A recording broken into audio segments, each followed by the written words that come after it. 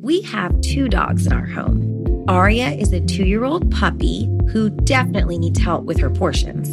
And Nala is a 10-year-old dog who is living a great life, and we want to keep feeding her well so she can hang in there with us for a lot longer. The Farmer's Dog makes it easy to keep them healthy, which can give you more quality years with them. The Farmer's Dog makes and delivers fresh, healthy dog food. It's recommended by vets, nutritionally balanced and made from human-grade ingredients in safe, clean kitchens. It's the best option for dogs at all life stages. It doesn't matter if your dog is young or old. It's always the right time to begin investing in their health, helping you live more healthy, happy, and full years together. You can get 50% off your first box at thefarmersdog.com/vanished. Let the Farmer's Dog know we sent you. Use our code or click podcast after you sign up for your first box. Hey Tenderfoot listeners, Dennis Cooper here. If you're a fan of Culpable, then you know we normally focus on one case for an entire season, like the Season 1 case of Christian Andreacchio and the Season 2 case of Brittany Stykes. As I continue working on Season 3, I'll be using this platform to help more families in their fight for justice. Last fall, I brought you 6 cases over 6 weeks. Now, I'm bringing you 5 more. From Tenderfoot TV, another installment of Culpable Case Review comes May 17th. Check out this clip. So she jumped over her friend into the driver's seat, hit the gas.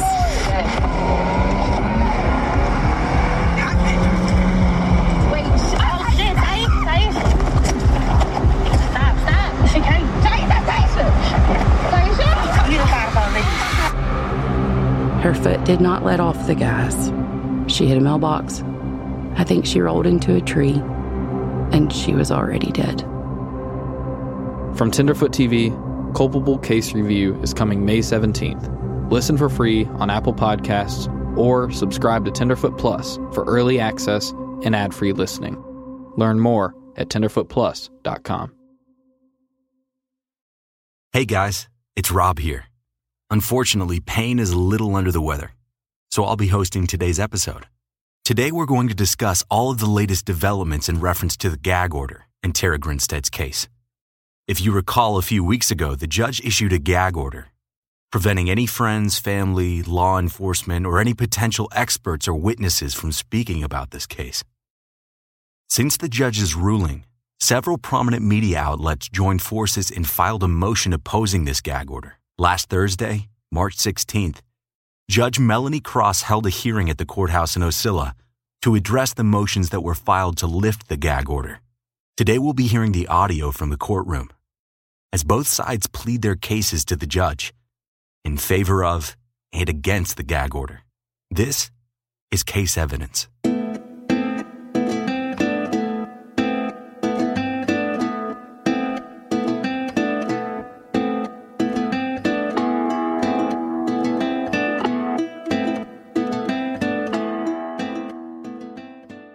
The first thing we'll do today is listen to the courtroom audio from last Thursday, March 16th. Just a fair warning, it's pretty long. We've trimmed out as much of the dead time as possible, but it's otherwise completely unaltered. If you want to jump straight to Philip Holloway's discussion, you can forward to around the 51-minute mark. After listening to the courtroom audio, Philip will be discussing his thoughts on the outcome of this proceeding. Court, come, boys. Afternoon, everybody. Please have a seat.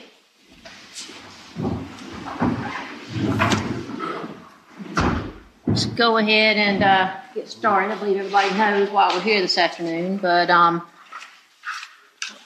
do need to make sure. I know Mr. Hudson was going to be participating by phone. Is that correct? All right. Does somebody have him online? Okay. You can hear me, Mr. Hudson?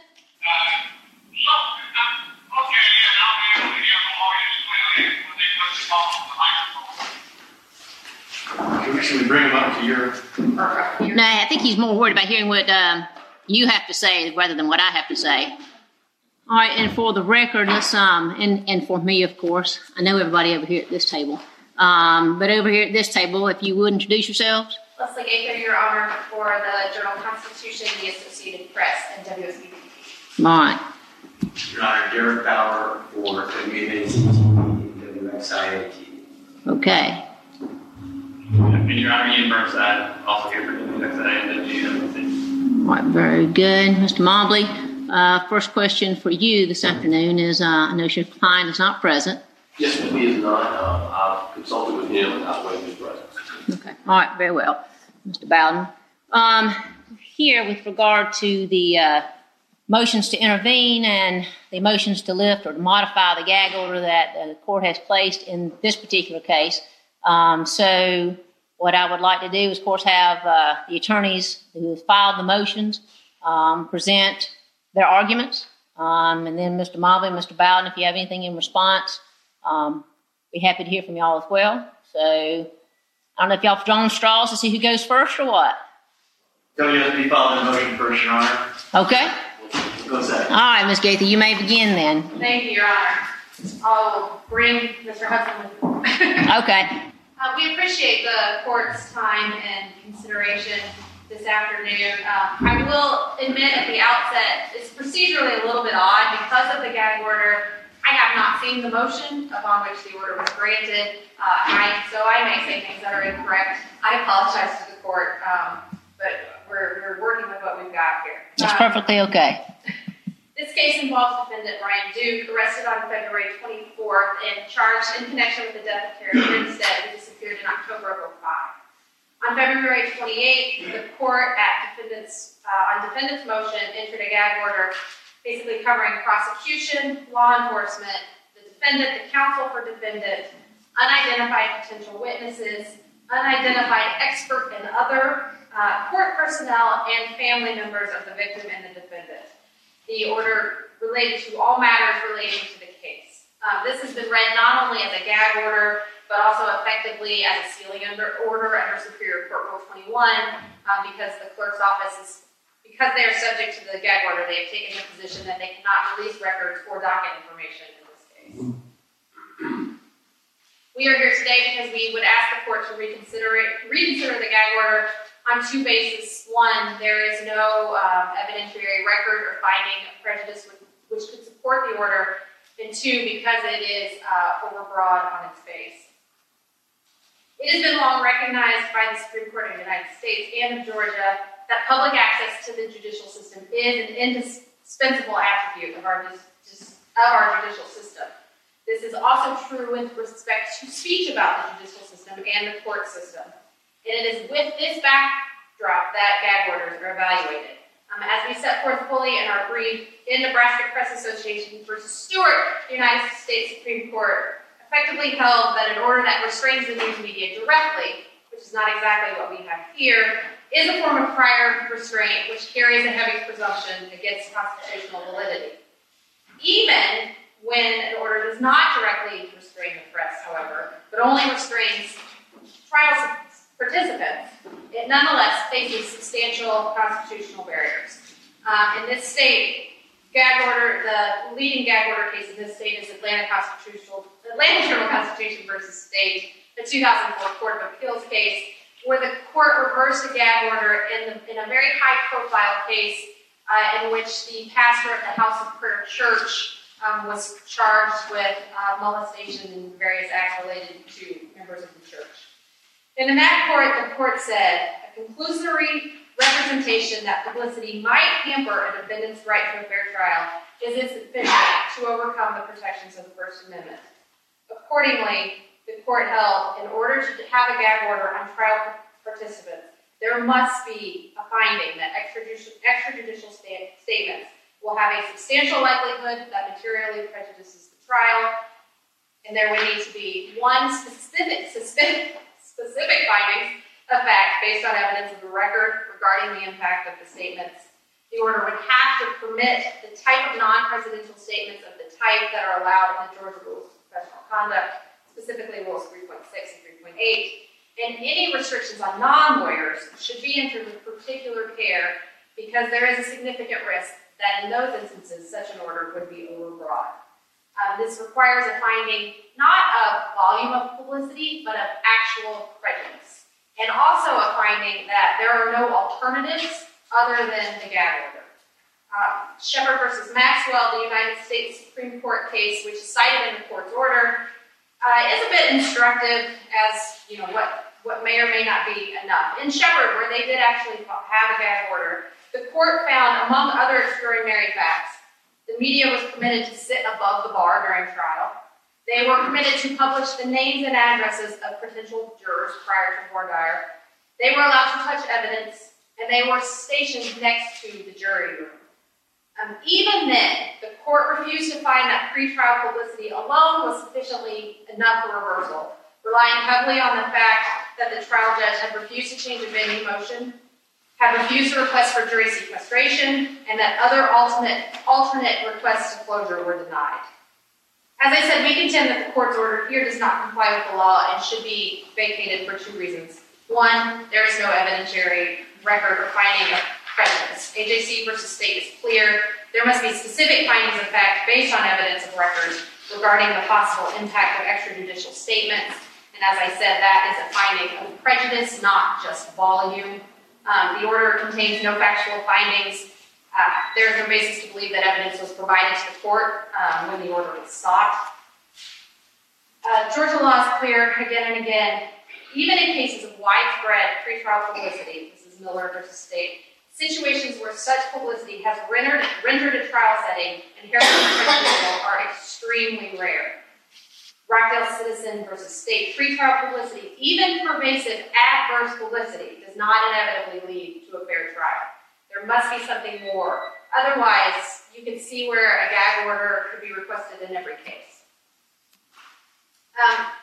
And for the second reason we contend the order should be vacated is it is overly broad and subject to misinterpretation. Because of the implications on First Amendment rights, these orders must be narrowly tailored. They must be no greater than necessary. And courts have repeatedly struck down overbroad orders, including some we've provided to the court in the Ross Harris case, in a Victor Hill case in Clayton County, in the House of Prayer case in AJC versus State. And here, the order cannot be any broader. And I don't know that, since there was no evidentiary record upon which the order was based, I don't even know where you would begin to narrowly tailor the order because there's no record to do it with. Indeed, at one point, it covers others. It relates to all matters. It has no real expiration date until it does not even expire at voir dire when the jury is impaneled. It does not expire until at least the end of sentencing.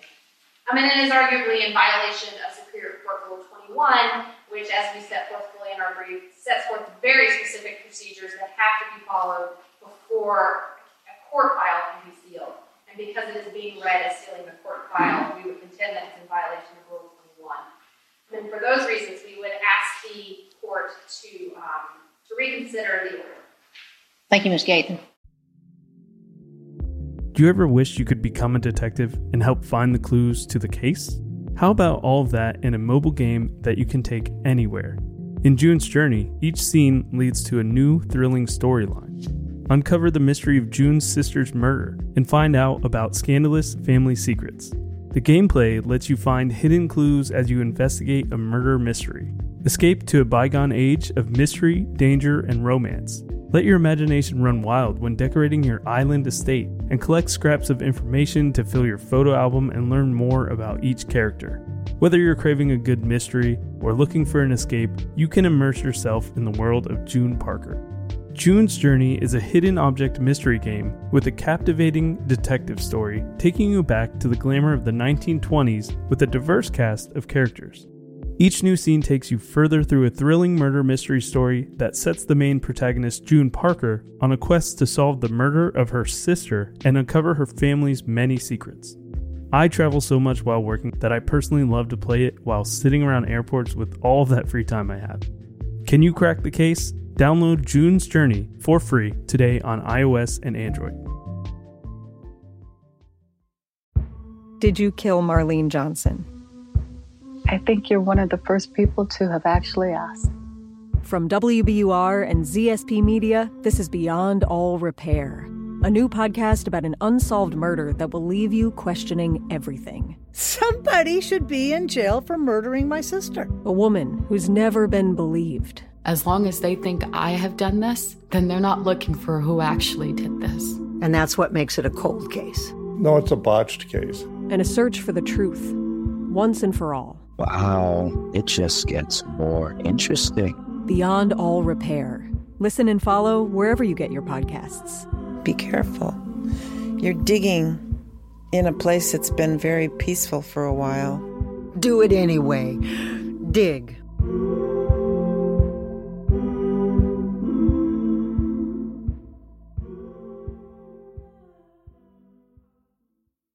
Bauer. Thank you, Your Honor. Next, come up with a motion. Sure. On behalf of WXIA, which is Channel 11 Live in Atlanta, Georgia, and WMAZ, which is Channel 13 in Macon, we are honored to be here arguing for Your Honor, and thank you for giving us the time. We know you've got a very busy schedule. My clients agree with everything that Ms. Gaither just argued. I think she correctly identified the legal problems with the order that the court entered a couple of weeks ago. But let me just start out by saying that our media clients recognize that you have a duty to protect the defendant's rights to a fair trial. Even in civil cases, you've got to protect the party's rights to fair justice in your courtroom. That is a competing duty with the First Amendment rights that are implicated in a gag order. But gag orders restricting speech of trial participants, or as your order does in this case, those who aren't even trial participants, even the most narrowly tailored gag orders are judicial remedies of last resort. They can only pass constitutional muster in the rarest and most extreme circumstances, and only where there is no other alternative mechanism that the court can employ to mitigate against truly prejudicial pretrial publicity. We certainly recognize that this case is being brought in a small community. The jury pool is by definition smaller and more limited than in larger communities. But the existence of publicity alone, even as Ms. Gaither pointed out, pervasive publicity, that's not enough to justify an order from a court restricting speech under settled constitutional and Georgia law. And just because there's publicity, and just because the community in which the publicity is relevant is small, those are not constitutionally permissible grounds to enter a gag order of any sort. I think it's important in this case to point out that, just as a matter of fact, not all publicity is bad publicity. And the media, sometimes rightly, sometimes wrongly, gets a bad rap, I think. But not all pretrial publicity, even in high-profile cases like this one, is bad. And I think this case is a very good example of that notion, Your Honor. This was a cold case. This was a frozen case. It had exhausted law enforcement resources for a decade. If it were not for media interest and continuing investigation into this case, it's likely there would not have been, and almost certainly would not have been, the important breaks in this case that now have this case pending in this court. So if anything, I think the record before the court shows that this particular case is built on a record that emphasizes the important and valuable role that news media can play in the administration of justice. It's not all bad just because it exists. Doesn't mean there's prejudice. Doesn't mean there's injury. This case shows the exact opposite, at least on the record currently before the court. So there's not only been no evidence of record that the press coverage has posed a risk, much less the substantial and certain risk that the law requires, that risk, of course, being to the administration of justice, that the law requires before any kind of restricted gag order can be entered. The record here, I think, demonstrates quite the opposite. But even if that were not the case, Your Honor, none of the pretrial publicity in this case can fairly be said to have risen to a level of irresponsibility or danger to warrant an order restricting speech. And as a point of reference, Ms. Gaither talked about the Justin Ross Harris case. We all know this case. This is the hot car death case from Cobb County from last year. This case has not generated, and I don't think anyone can fairly say it's likely to generate, anything close to the level of statewide and national scrutiny that case posed and brought. And in that case, although it was requested, Judge Staley rejected a gag order. In that case, although it was requested by the parties, no closure of any court proceedings was granted. And that was notwithstanding serious and pervasive dissections of challenged and disputed evidence in the media, national and local, on an almost daily basis. And that is not the record here, and it can't be, because it just hasn't happened here. Judge Staley had, in that case, the very same duty that you have, Your Honor, to protect the integrity of the judicial process in your courtroom for the litigants that come before you. And when and only when Judge Staley was confronted in that case with actual record evidence of potential prejudice did she consider employing judicial remedies and what they were. And that's how the law is supposed to work. Only when something is presented to you on an evidentiary basis, it rises to a level of almost certainty substantial risk of prejudice to a party, should the court look at any type of judicial remedy that might close either proceedings, access, or speech to the public. And as you likely know, the remedy that Judge Staley selected in that case was to move the case when it turned out during jury selection that searching voir dire and strong instructions to the jury were not going to be sufficient in the judge's discretion to ensure an impartial jury. She moved it. She changed the venue. The trial got moved to South Georgia, and a conviction was had. What Judge Staley did in that Justin Ross Harris case is a textbook case of how the courts are supposed to balance the competing First Amendment and Sixth Amendment rights that are implicated in criminal trials like this. Trials that are of substantial public interest, not just to the community, the immediate community, but beyond. The process should be no different in your courtroom, Your Honor. The court should not consider any restrictions on speech of non-lawyers until a reason to do so is manifest in the evidence. And candidly, Your Honor, we are just not there yet in this case. And frankly, we have no legitimate basis at this point to believe that threshold will ever be met in this case. So for those reasons, on behalf of Channel 11 and Channel 13 in Macon, we do not believe that the order that was entered by the court is valid and sustainable. We would ask the court that it be vacated. Ms. Gaither referenced an ancillary issue that I would like to raise as well, and that is that we understand that although there has not been an order sealing court records in this case, which of course, as the court knows, are presumptively open to the public, nevertheless, the clerk appears to be denying access based on a gag order that was entered. Although the standards and process that would apply to reviewing a gag order and access or a closure order when it comes to records access or courtroom access are not identical.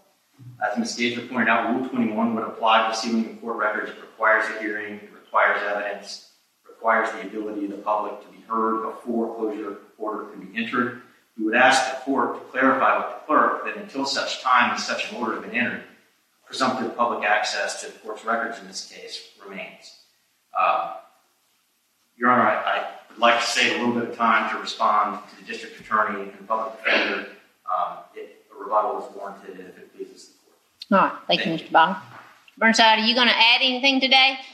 No, I'm going to stick with what Mr. Bauer said. All right. And Mr. Hudson, is there anything that you'd like to add? Okay, good. Thank you. Your Honor, I appreciate you receiving the courtesy of participating by telephone. I'm David Hudson, and I appeal for self-grant displacement maker and about obligated years, the District Gazette, Oldfield Observer, and the Herald Leader. I agree also with the remarks and argument made by the counsel of the other people, and I want to stress briefly that this matter of pre-trial publicity is entailed flagging at all. It's overstated, and really there's no basis for concern about pre-trial publicity in the court. We have every confidence in the court. We're on to its duty, and the lawyers who represent the state and the defendant did their duty. There's violations of the gag order arises out of concern for publicity. But in the outline I provided to the court and to the other counsel, the Georgia Supreme Court of the United States has made clear that you're not entitled, if you're a defendant, to a jury who's never heard anything. You're not entitled to a jury that has the bottom in your ears. And the U.S. Supreme Court said it's scary. It's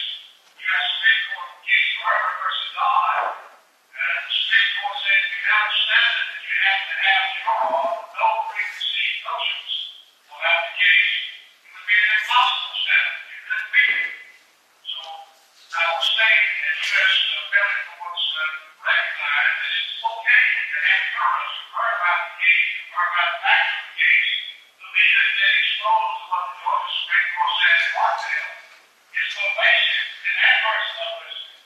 That's not enough to deprive the defendant of his right to a fair trial. And it's common sense. If you have a rule that was different than that, you could never try Oklahoma City law, you couldn't try Boston Marathon law, you couldn't try Enron defendants, you couldn't try the murder of the Atlanta child murder cases. There are always going to be high-profile cases, and the courts have mechanisms to deal with it without putting it in a gag order. The second point I'm going to make, and it's on my outline, is cases where there have been reversals based on pre-trial publicity. There was always some major lapse by the trial judge or serious misconduct by the lawyers in the case. And in the final analysis, the change of venue can cure even those kind of mistakes. On the first page of the outline of item 2, there are 410 against Supreme Court cases that are usually cited by people who want to shut down communication about a criminal case. And as the Supreme Court suggests, summarize the skilling. Almost all cases where the trial atmosphere was totally corrupted by press coverage. In one case, it was described as a service-like atmosphere. I can't imagine any court in Georgia that now allow something like that to happen. Your Honor wouldn't allow the media to be rolling around the courtroom, handling documents, interfering with the jury and testimony and so forth. Going to the second page of the outline, the Irvin case he went to the U.S. Supreme Court involved a homicide in a small rural community. And some might argue that Irvin County is a small community and everybody knows something about this case. But the flaw in the Irvin decision, the underlying point is that 90% of the jurors who were in panel had opinion as to guilt and innocence, and 8 of the 12 have already made up their mind. And that's the kind of thing that can be avoided, it's going to be avoided by your Honor. If this case goes to trial, I don't think they want out. And if some reason want out didn't work, there's always a remedy of a change of opinion. And that doesn't mean you have to try it in a county other than Irvin. The county code section in Georgia now that allows you to go to a Summit County some distance away and select jurors there and bring them to your own summer for the trial if that's necessary. Also, page 2, a lot of times the defense lawyers for defendants will say, well, it's Coleman versus Kim. The man owned underlying facts for the murders of the Albany family down in the southwest Georgia. First trial resulted in conviction confirmed by the Georgia Supreme Court in Wednesday. The 11th Circuit challenge, Davis challenge, and the conviction was set aside for good reasons. There wasn't an appropriate court out. And when the jury was selected, it allowed jurors to sit as friends of the victims, who attended the funeral or visited the families. And in final analysis, the trial judge would change venue. So that's not really what's going to happen in this case, in this case. Point 3 of my outline is the court has acceptable tools to use rather than a gag order.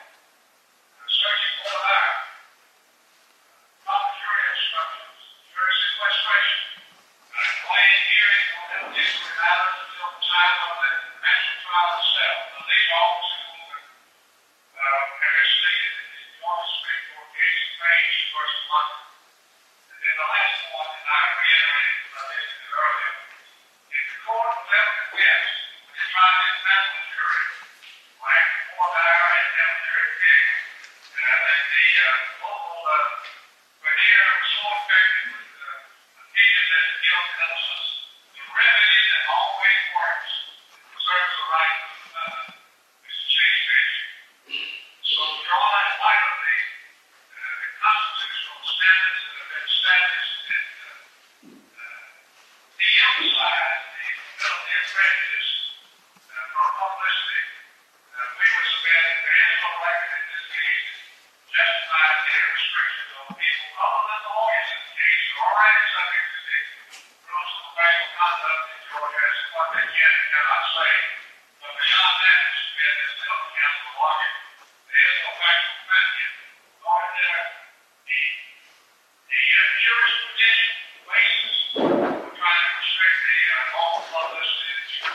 representing a case like this.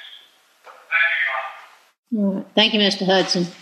All right, Mr. Mobley, response? I would agree with Mr. Bauer that the court certainly has a duty to protect the right to a fair trial.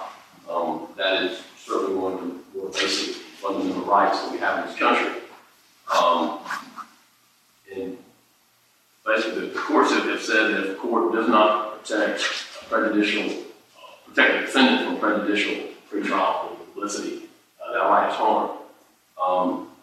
And under Georgia law, gag orders are justified if there is a substantial likelihood that extrajudicial statements by trial participants will prejudice a fair trial, and that's from the AJC versus State case that was cited earlier by Ms. Gaither.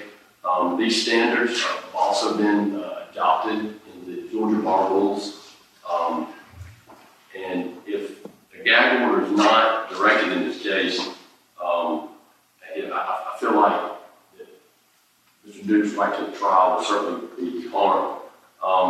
And I want to remind the court that this is not a gag order that's against all members of the media. So it's not subject to the heavy presumption against constitutionality. And this is a much less stringent standard. In addressing some of the concerns that was raised by Ms. Gaither, I first want to say that I have submitted a proposed order to Your Honor and provided a copy to the opposing counsel. In this proposed order that would amend the original order, I have included that the gag order would include the parties of the defense and the prosecution, Mr. Bo Dukes, as well as all current and past members of law enforcement who have been involved in the investigation of this case. So I think that certainly addresses any argument that this order would be overbroad. Also, Judge, the main argument that you also made was to the issue of prejudice. And I certainly agree that we would have to show that we were prejudiced by any extrajudicial statements made by any of the trial participants. And to that end, I have submitted to the court and also provided a copy to the opposing counsel exhibits 1 through 79. This is just an example of the media coverage that we've been able to locate over just the past 21 days. It is not any coverage going back past 11 and a half years. It includes various newspaper articles, internet articles, and I would ask the court, before you make a decision and rule on whether prejudice exists, that you would also review these. There are also links to quite a number of web pages.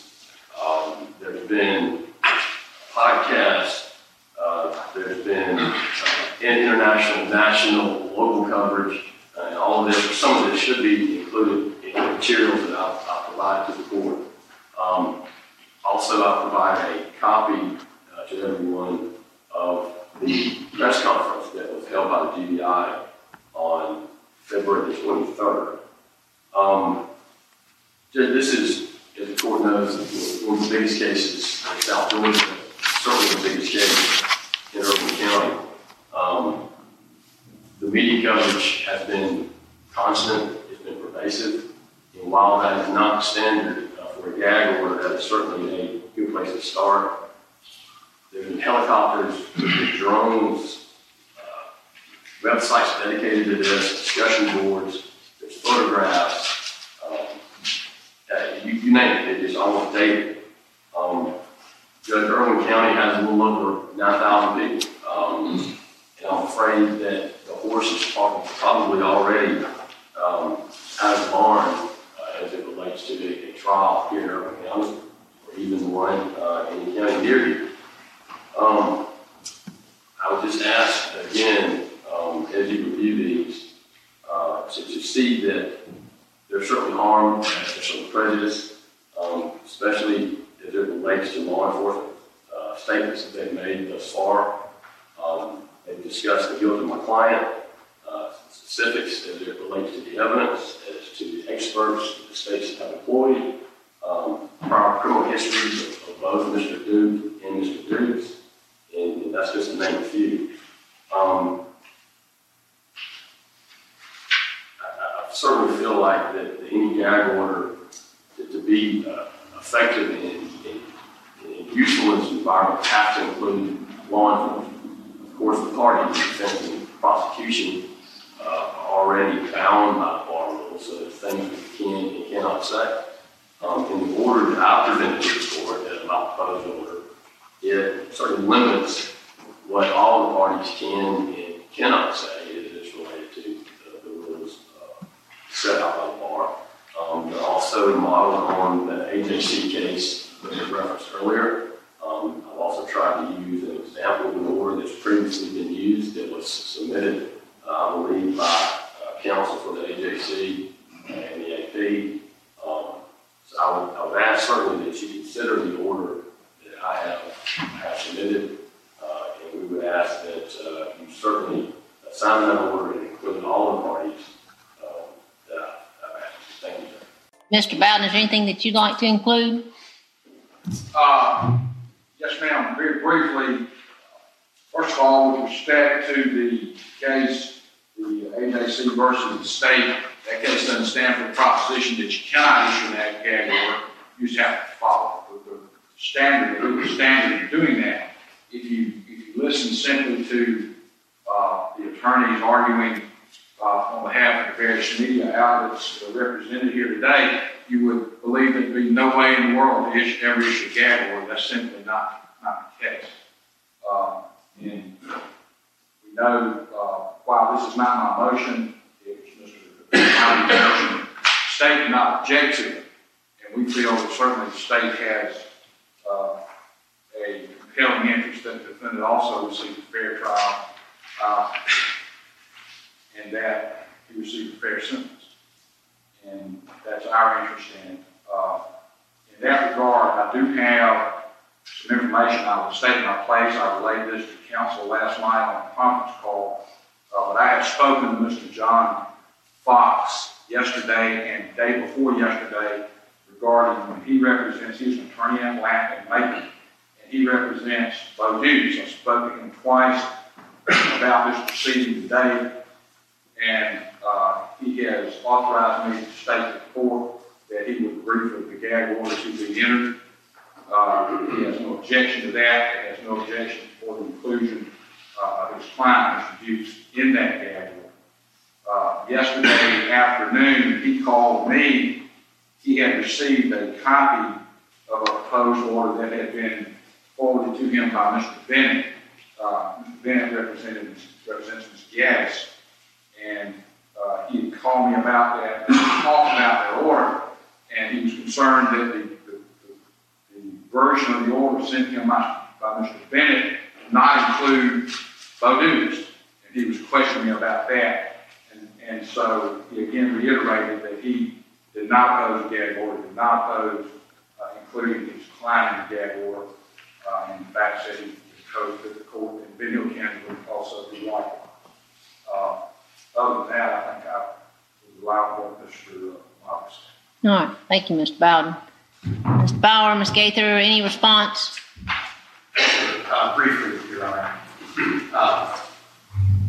As first, the exhibits that Mr. Bowden is submitting just now, I think they highlight the fact that the order that was entered by the court 3 weeks ago lacked an evidentiary basis with respect to press coverage that was entered.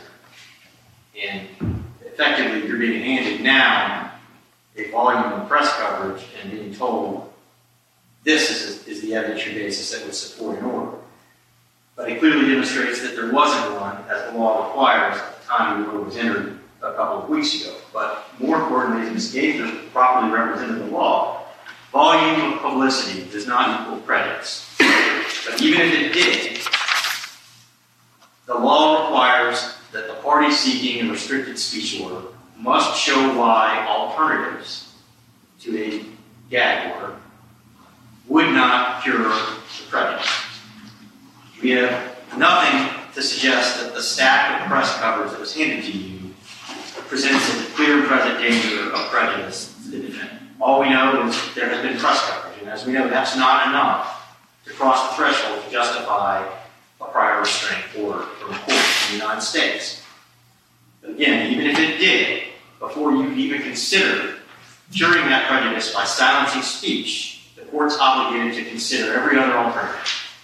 An order restricting speech is an order of last resort, and we haven't explored any other resorts. Let me ask you one question. You said an order prior restraint. Yes, ma'am. Okay, but this order is not directed to the media, so it would not be considered an order of prior restraint, correct? It is not a prior restraint on the media, but it is a prior restraint on other individuals, many of whom are unknown and unknowable to themselves and to the media. And there is a body of law in the United States that we've cited in our briefs to you, in which the courts, including the U.S. Supreme Court in the Brandenburg case, have said that the media has a First Amendment right to gather the news, and even a gag order that silences the speech of witnesses or other individuals with information is a prior restraint on the media's ability to gather the news, which is obviously an essential component of the media's ability to report the news. So it's not quite as clean as suggesting that just because the media is not a line item subject of a gag order, that there's no prior restraint. There's still a prior restraint of other individuals, and there's still a constitutional infirmity on the news media's protected rights under the First Amendment to gather news, which they also enjoy constitutional protections. Do you agree with the statement that because it's not directed at the media that there's a less strict or less stringent standard? I think that's unsettled in our constitutional jurisprudence, but I would say it makes no difference under the Georgia law that's applicable to the entry of restricted speech orders in cases like that. That's what the AJC versus State case says. Now, the DA is absolutely right. That case doesn't say you can't ever have a gag order, and no court would ever say that. But what it says is the bar is very high. And it doesn't matter whether the gag order is limited to trial participants, witnesses, family members, and excludes the media. You still have to meet the same constitutional restrictions in order to be able to enter it. That means there has to be actual, substantial likelihood that prejudice exists, not a probability or a concern, or in the words of the public defender, I feel like there is prejudice. The court actually has to have tangible proof of a substantial likelihood that there will, in fact, be prejudice to a right of fair trial. And even if that exists, and I don't think anybody can fairly say that exists on the record in this case at this point, but even if it did, the court needs to tick off all of those other remedies that Mr. Hudson so beautifully articulated in his presentation. You have to consider whether voir dire will cure the problem. If voir dire doesn't cure the problem, perhaps strict, clear instructions to the jury can cure the problem. If that can't cure the problem, then we have to have reasons and evidence reasons why those things would not cure these problems. Then we can move to trial. We can go get a jury pool from another jurisdiction and bring them over here. But all of those things have to be done, analyzed, vetted, and evidence on why they would or would not be effective before the court can go the next step and say, okay, I'm restricting somebody's speech. And that's what the AJC versus State said. That's consistent with the constitutional principles enunciated by the U.S. Supreme Court over and over again. And those cases, I think, are cited in all of the interveners' papers at the moment. So the only other comment I would like to make before I close is that there was a reference by the public defender to a proposed order. And at the request of counsel and the DA and public defender, the interveners did get on a conference call last week to try to see if we couldn't come to an order, not that the interveners, at least from my client's perspective, could consent to, but perhaps one that they would no longer object to. And I raise this just because I want the court to understand that the media cannot consent or assent to a gag order, an order that restricts speech that lacks an evidentiary basis, no matter how narrowly tailored it is. And while we very much appreciate and respect the, I would say, concession by the parties to the case that the order that's entered is overbroad and needs to be narrowed, even if it had an evidentiary basis that justified its entry, the lack of any evidence in this case that there actually exists today a clear and present danger to the defendant's right to a fair trial precludes the media from conceding that any gag order is appropriate in the case. And therefore, we cannot consent or assent to such an order. Thank you. All right. Wow. Ms. Gaither? Thank you, Your Honor. I would just agree with Mr. Bauer. I will not repeat what he said. The only thing that I would note on the law enforcement restriction in the defense counsel's proposal is it does say active and inactive. I think they are talking about retired law enforcement and other individuals as well. And that's another reason we would submit that it's overbroad and a little bit unknowable as to who they mean, especially in this case where I think you've got Ben Hill law enforcement involved in another related case, and GBI involved in local law enforcement and active and retired. But other than that, we would agree with Mr. Bauer. All right, thank you. Anything else?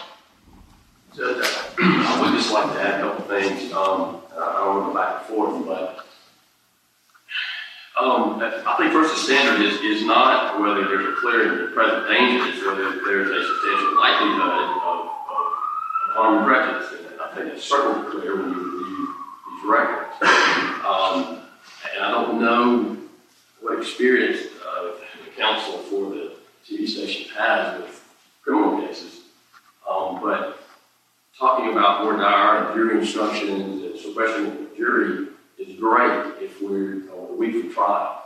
We're talking at least a year or possibly more from the trial of this case. There's no other way to limit this type of information, to limit the jury from being tainted by information that could be released by law enforcement and others. It's just not possible.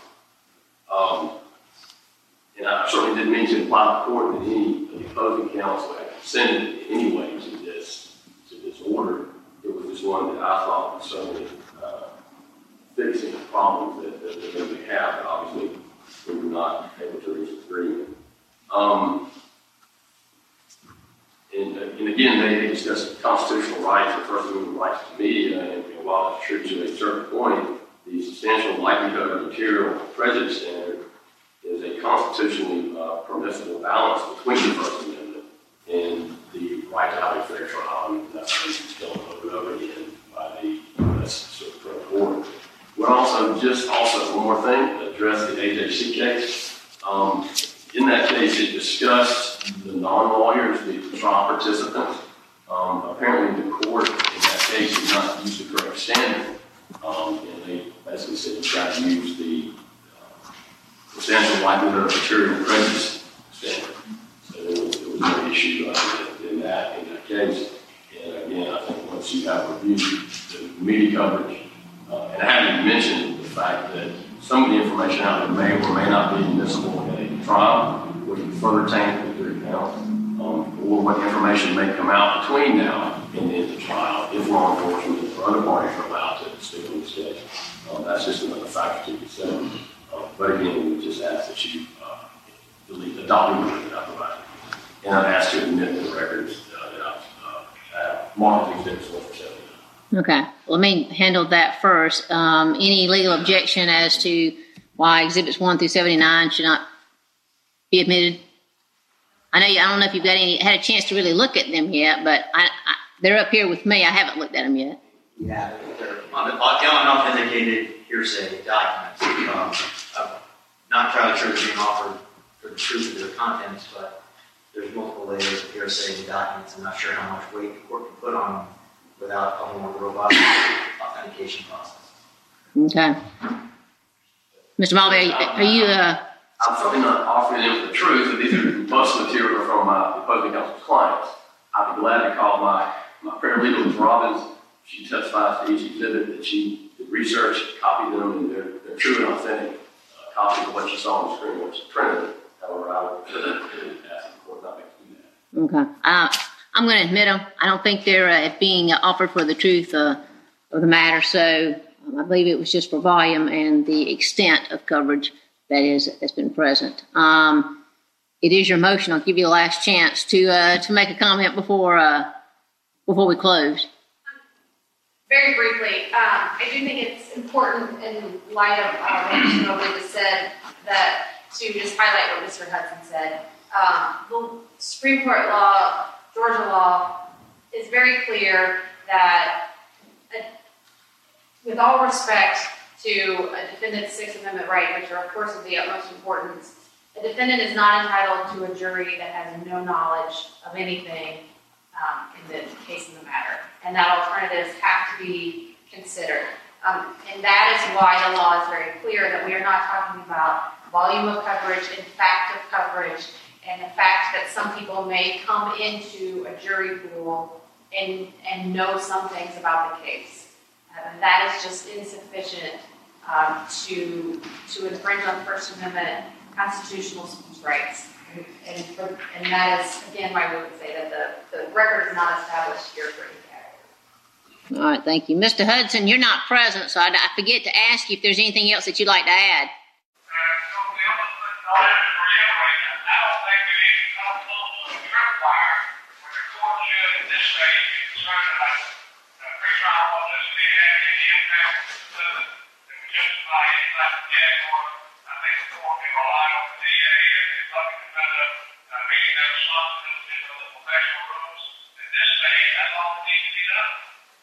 All right, thank you, Mr. Hudson. All right, I appreciate everybody being here today. Of course, I'm on review. I've read your motions. I guess I should have told you that before, so you'd have to reiterate anything that you didn't want to.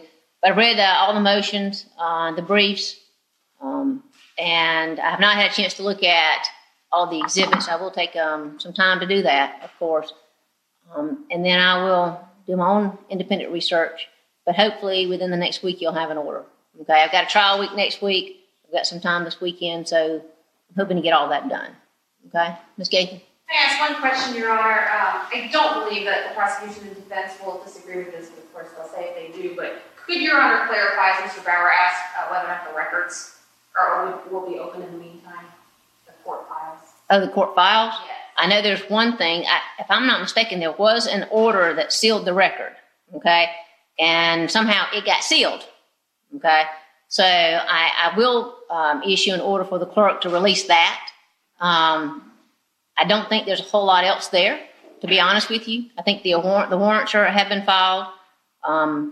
There's not an indictment yet. So I'm not sure of a whole lot else other than what we're here about today. But I will ask her to release that, so at least you'll have that. I just don't want to say yes to opening all up because I don't know exactly what's there. Okay, all right. If anybody has anything else, I believe y'all all have my email address. We've been corresponding back and forth. So contact me if you need me. All right? All right, we're adjourned then. Thank you. Now that we've heard the entire courtroom proceedings, let's get some input from defense attorney and legal analyst Philip Holloway. Okay, wow. I thought we were here for a gag order modification hearing. But at the end, what we saw was the judge revealing that she'd done something much more remarkable. She signed an order basically shutting the public out of the complete process, directing that all hearings be held in camera. That means in her office until further order of this court. That means that any pretrial motions, perhaps even a trial or even a guilty plea, could be done behind closed doors. So in theory, Ryan could go in the judge's office and stipulate to a factual basis, enter a guilty plea, go off to prison, and we would never know what exactly happened to Tara Grinstead. This is absolutely astonishing because in America, we don't have closed criminal courts. In 2010, the U.S. Supreme Court slapped down a DeKalb County judge for doing essentially the same thing and said in no uncertain terms that courts must make every reasonable accommodation to let the public have access to criminal trials. We don't do secret trials or secret courts in America. It's just not how things are done. The other thing about this order sealing the record that's remarkable is that it was done without any kind of evidentiary hearing. We don't even know who asked for it. It just simply says it was filed February 28th at 3 p.m. It doesn't say which party asked for it. Was it both parties? Was it neither party? Was it the court on its own? Was it everybody acting together? If so, why? We need to know the answers to all of those things. I'm absolutely shocked by what was revealed almost by accident at the end of the hearing today. If it had not been for one of these media attorneys simply saying, look, Judge, while you're thinking on this, will you just instruct your court staff to release the records in the case, the court records. And the judge says, oh, you probably didn't notice this, but I signed an order basically sealing it. In addition, I signed an order that said everything's going to be done privately, in secret. The wording used in the order, it says in camera, and in lawyer talk, that means in the judge's office. That's not how it's supposed to work. I have never seen anything like this before in my entire life. I have seen limited court closures for very specific reasons when you have very sensitive witnesses like small children, but not in a case like this. The worst case scenario would be that is if this order is not overturned or vacated, that the defendant could simply go into the judge's office, close the door, enter a plea of guilty, stipulate to a factual basis without giving any details whatsoever, and go off and spend the rest of his life in prison without the public ever knowing what happened to Tara Grinstead. The public does, in fact, have a right to access the courts. It's grounded in the First Amendment. The U.S. Supreme Court has underscored that fact, and this order simply cannot stand. I certainly hope the judge does the right thing and lifts it. If not, I would expect the appellate courts to do it for her. What I have confirmed as of today, Monday, March the 20th, is that the judge will include in her ruling on the gag order some ruling about whether or not the order to close the court will remain in place. She could decide to reverse herself. She could decide to double down on it and let it stand. And if that happens, I'm sure it will be appealed by the media. But she did indicate that she's going to address it without the need for further motion hearings involving evidence like what we saw last week. One thing I would tell everybody is that if they want to keep up with the most recent news and developments is to make sure that they check out Up and Vanished on Twitter, because that's where any breaking news will probably come first.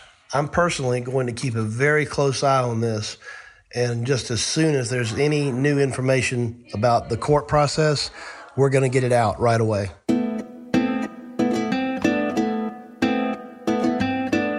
Thanks for listening, guys. Don't forget to tune in on Monday, March 27th for episode 15. See you soon.